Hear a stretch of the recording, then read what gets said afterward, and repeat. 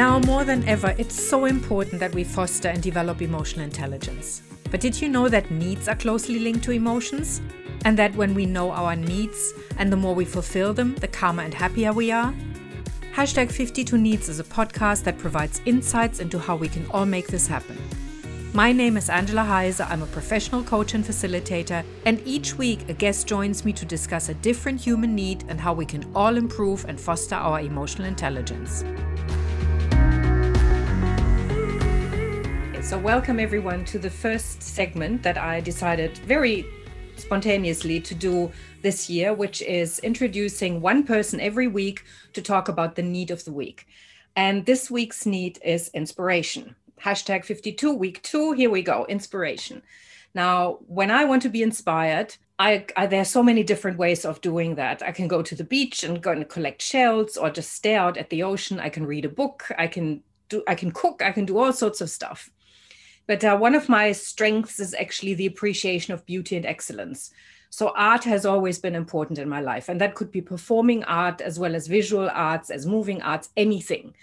And I am very, very delighted to have my old friend Sabrina here today. Sabrina Klein, who until recently was the director for artistic literacy at the University of California at Berkeley, and who's had God knows how many roles in theater, in any, I mean, you would be able to read up on her biography on her website, which I'm inviting you to do. But this woman has a wealth of knowledge around art and how it inspires us. And I just wanted Sabrina to share some of her tools and her way of using art as an inspiration with us this week. So welcome, Sabrina. Thanks, Angela. I always love talking with you. How do you use art as inspiration?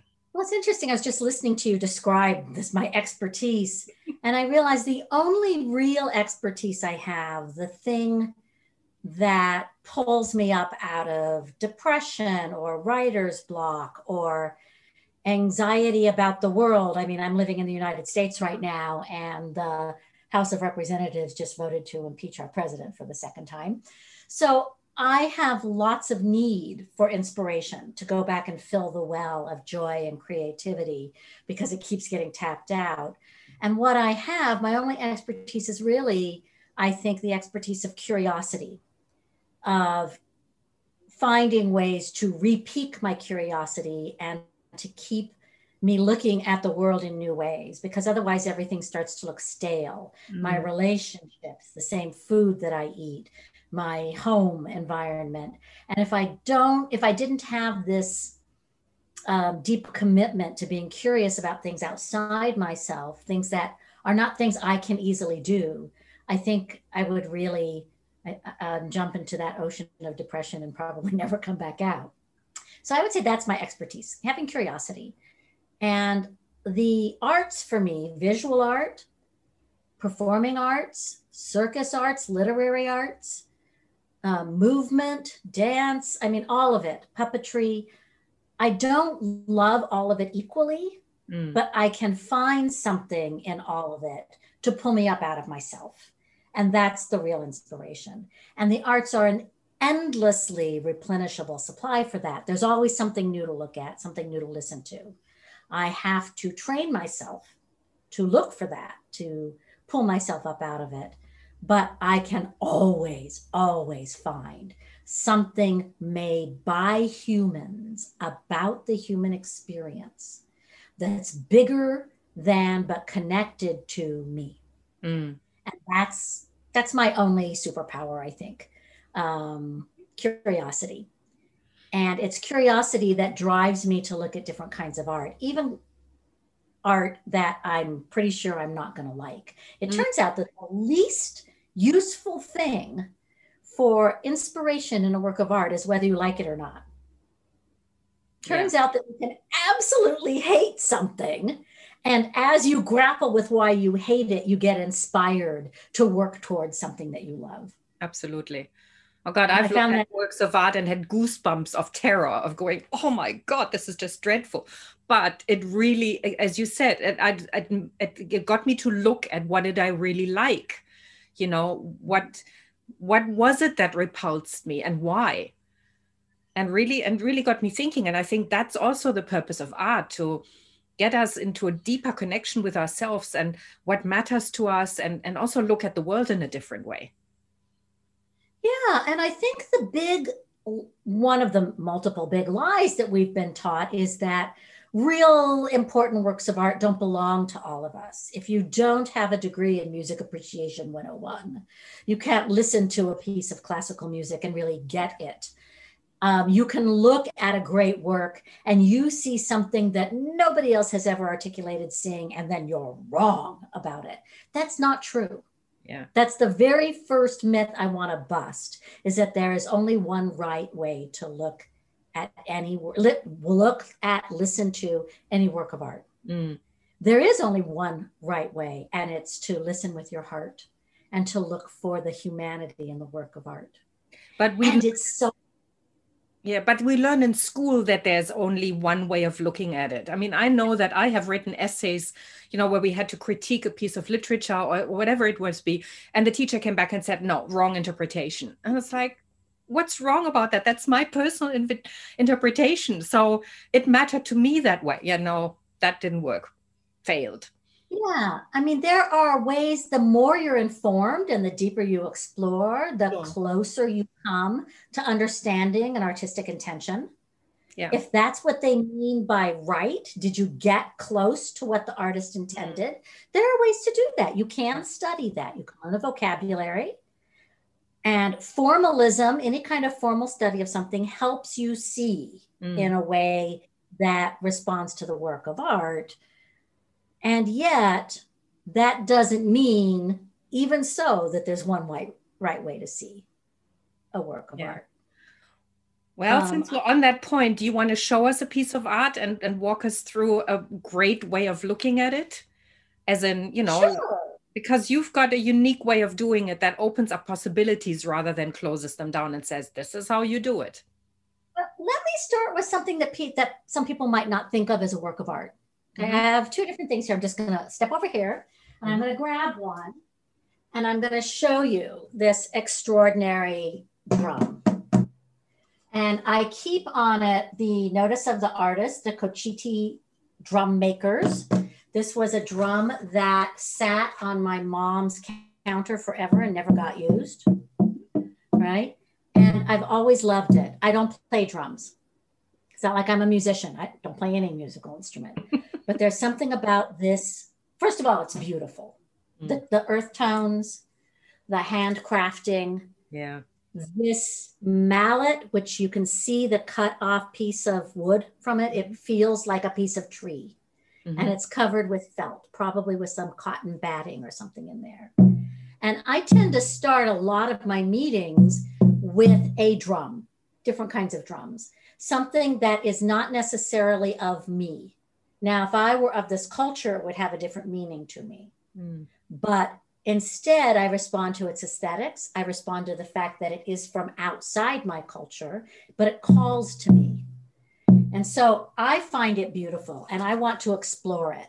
And if I often bring this with me and put it in the hands of people and say, what do you hear? What do you see? What do you think? What do you feel? That's where we start. What do you see? And just deeply observe the colors. Doesn't that kind of look like it could be a continent? No? And you start thinking about that and where this came from. And then I'm curious about where it did come from and what it means in its culture.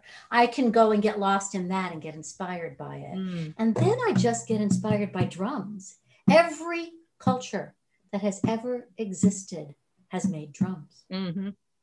Percussion is like our heartbeat. And so I get excited about drums. Yes, I didn't know that. And I remember we had a wonderful drumming workshop together one time. Yes, for my birthday. That's right. And it took me, that wasn't like I woke up one day and said, oh yes, drums. It took me lots of exploration of different kinds of drums that I found myself attracted to, and to start thinking about what is it that attracts me. And then when I realized it was the beat and the timbre, and that's the sound of my heart and the sound of the rhythm of life, I knew that if I said that to some people, they would think how corny. And I know if I said that to other people, they would say, yes, mine too. Yeah. And so I look for my community that way. So yes. drums matter to me. Right? Yeah. Right. The other thing I have here, this is actually something you gave me. Actually, you gave my son. The boomerang. Yep. It's marked as an Australian official boomerang. It is a weapon, I found out, and used for hunting as well as self-defense. We never did figure out how to use it. My son was never very good at it. He wasn't very good at Frisbees either. But this has a place of honor because of its beauty. The colors, the lines, there's a sense of movement in it. We know this boomerang is supposed to fly across the air, and we can sense that movement in these lines. My son pointed that out to me as we sat and looked at this together, and I said, what do you see in that? He saw that. Oh, he was what, 8, 10 at the time? I have not been able to let this go. He would like it back. He's moved out. I will eventually give it to him. But not only does it connect me to him because of the conversations he and I had, and connects us to you, who we love because you're part of our family, but it connects me to the conversation we had about flight, about grace, about movement, about how something so simple can be so deadly, how something so beautiful, that why would somebody spend so much time making this weapon beautiful? Same reason my father had a carved buck knife, beautifully carved, intricately carved handle. We like things of beauty in our life. We do. I mean, you go to museums and they're filled with beautiful weapons. Like absolutely stunning. And same thing. I look at those and I go, wow, how can you use those to kill? But, beauty. Well, and we don't all. We can appreciate the humanity in the design. Yes, absolutely. This is also aerodynamically beautifully designed and tens of thousands of years old design. And I can be pulled into that and curious about a variety of things. What are all the different woods that are used here? Why is it designed this way? I could go get lost in an exploration of boomerangs. And in fact, my son did. Fortunately, I get internet wonderful for that. I do that. I look at something and then I go, who was the artist? What's the background? And I go down the rabbit hole of, and being inspired about finding out more about the culture, about this, about that. And it's just wonderful. And boom, internet time. Half an hour later, I go, oh, I just really wanted to look at that. But it reminds us of two really, really important things that we often forget. People make these things. Yes. This is a result of human intentionality and human choice. Yeah. And that, I always come back to that for my inspiration when I look at any work of art, even if it's ugly, even if I don't like it, it's ugly to me. I'm not particularly fond of certain kinds of representational art. I can go, yeah, that looks like the thing it's supposed to be. Okay. But I'm not moved by it, but I am moved by the fact the person made that, chose to make it, chose tools to make it, and learned how to do something outside of their everyday life in order to make that thing. Yeah. And I think that for me, personally, that's what I love about art, is that I can look at something and I can go, oh my God, isn't that amazing? And the person next to me goes, meh. And I go, why is it meh? And it's just... Yeah, three people sitting in the front row of a ballet, Swan Lake, and somebody falls asleep. They're so bored, right? And the person next to them is like, oh, the lights and the costumes, and it's fluffy, and it's, oh, wow. And they don't even know where to watch, but they're having a fabulous experience. I know. Didn't we have one of those? Physicality. I'm pretty sure we had one of those experiences called Julius Caesar. Which you hated and which I loved. I know. I fell asleep. And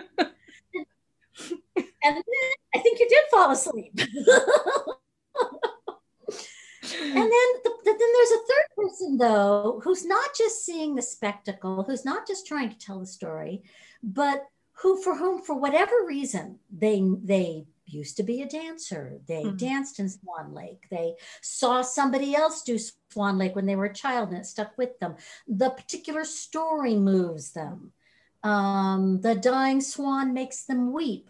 But I don't know why. I mean, I can tell you why I loved Julius Caesar. Yes. And part of it was you because did. And I did. Yeah. And part of that is because I have a perspective as a theater person. You have a perspective as a lay person in that relationship. I was seeing a lot about American politics and American conspiracies in it. So I had a very immediate thing. And you have your worldview, from all the different places you've lived in your life. I found the dim light really distracting. And the fact that you couldn't always tell who was talking really bothered you. Really difficult. I couldn't see the people. And that really disturbed me. But that heightened the conspiracy and the creepiness. Okay, so we can all look at one thing and be completely inspired in totally different way. We can be using not the repulsion, but that kind of response to find out something else, and it can trigger and it can sponsor a conversation that can then inspire us both and bring us both forward. And I know we've had lots of those conversations. So we talked for a long time about that play and about Julius Caesar and conspiracy and absolutely and lying, all kinds of it things. Went for hours from two. It sponsors all sorts of conversations. So really, what we're saying is, be inspired by art, no matter what kind of emotional response you have. Use it for your own inspiration, for connection with others. There are so many different ways of using art as inspiration. And it can be anything, right? It can be anything. And in anything, if you're looking for, open to the human invitation, you can see yourself, even if it's a negative reflection of you. You can see yourself. Absolutely. Yeah. So you look for what speaks to you, and you also look for what's universal. If you bring that curiosity to any work of art, you will be inspired. And if you do it with somebody else, even more inspiring. Double win, yes.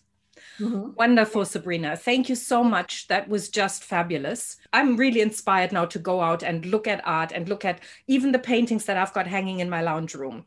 Thank you. And and if anybody wants to get in touch with Sabrina, the contact details are down below. Thank you so much. Thank you, Angela. It's always a pleasure. You've been listening to #52Needs with me, Angela Heise. These podcasts are not created to provide answers, but to invite you to explore your own needs and discover what works for you. Find out more about my coaching and emotional intelligence programs by following Into Possibilities on Instagram, at angelaheise.com, and at my YouTube channel.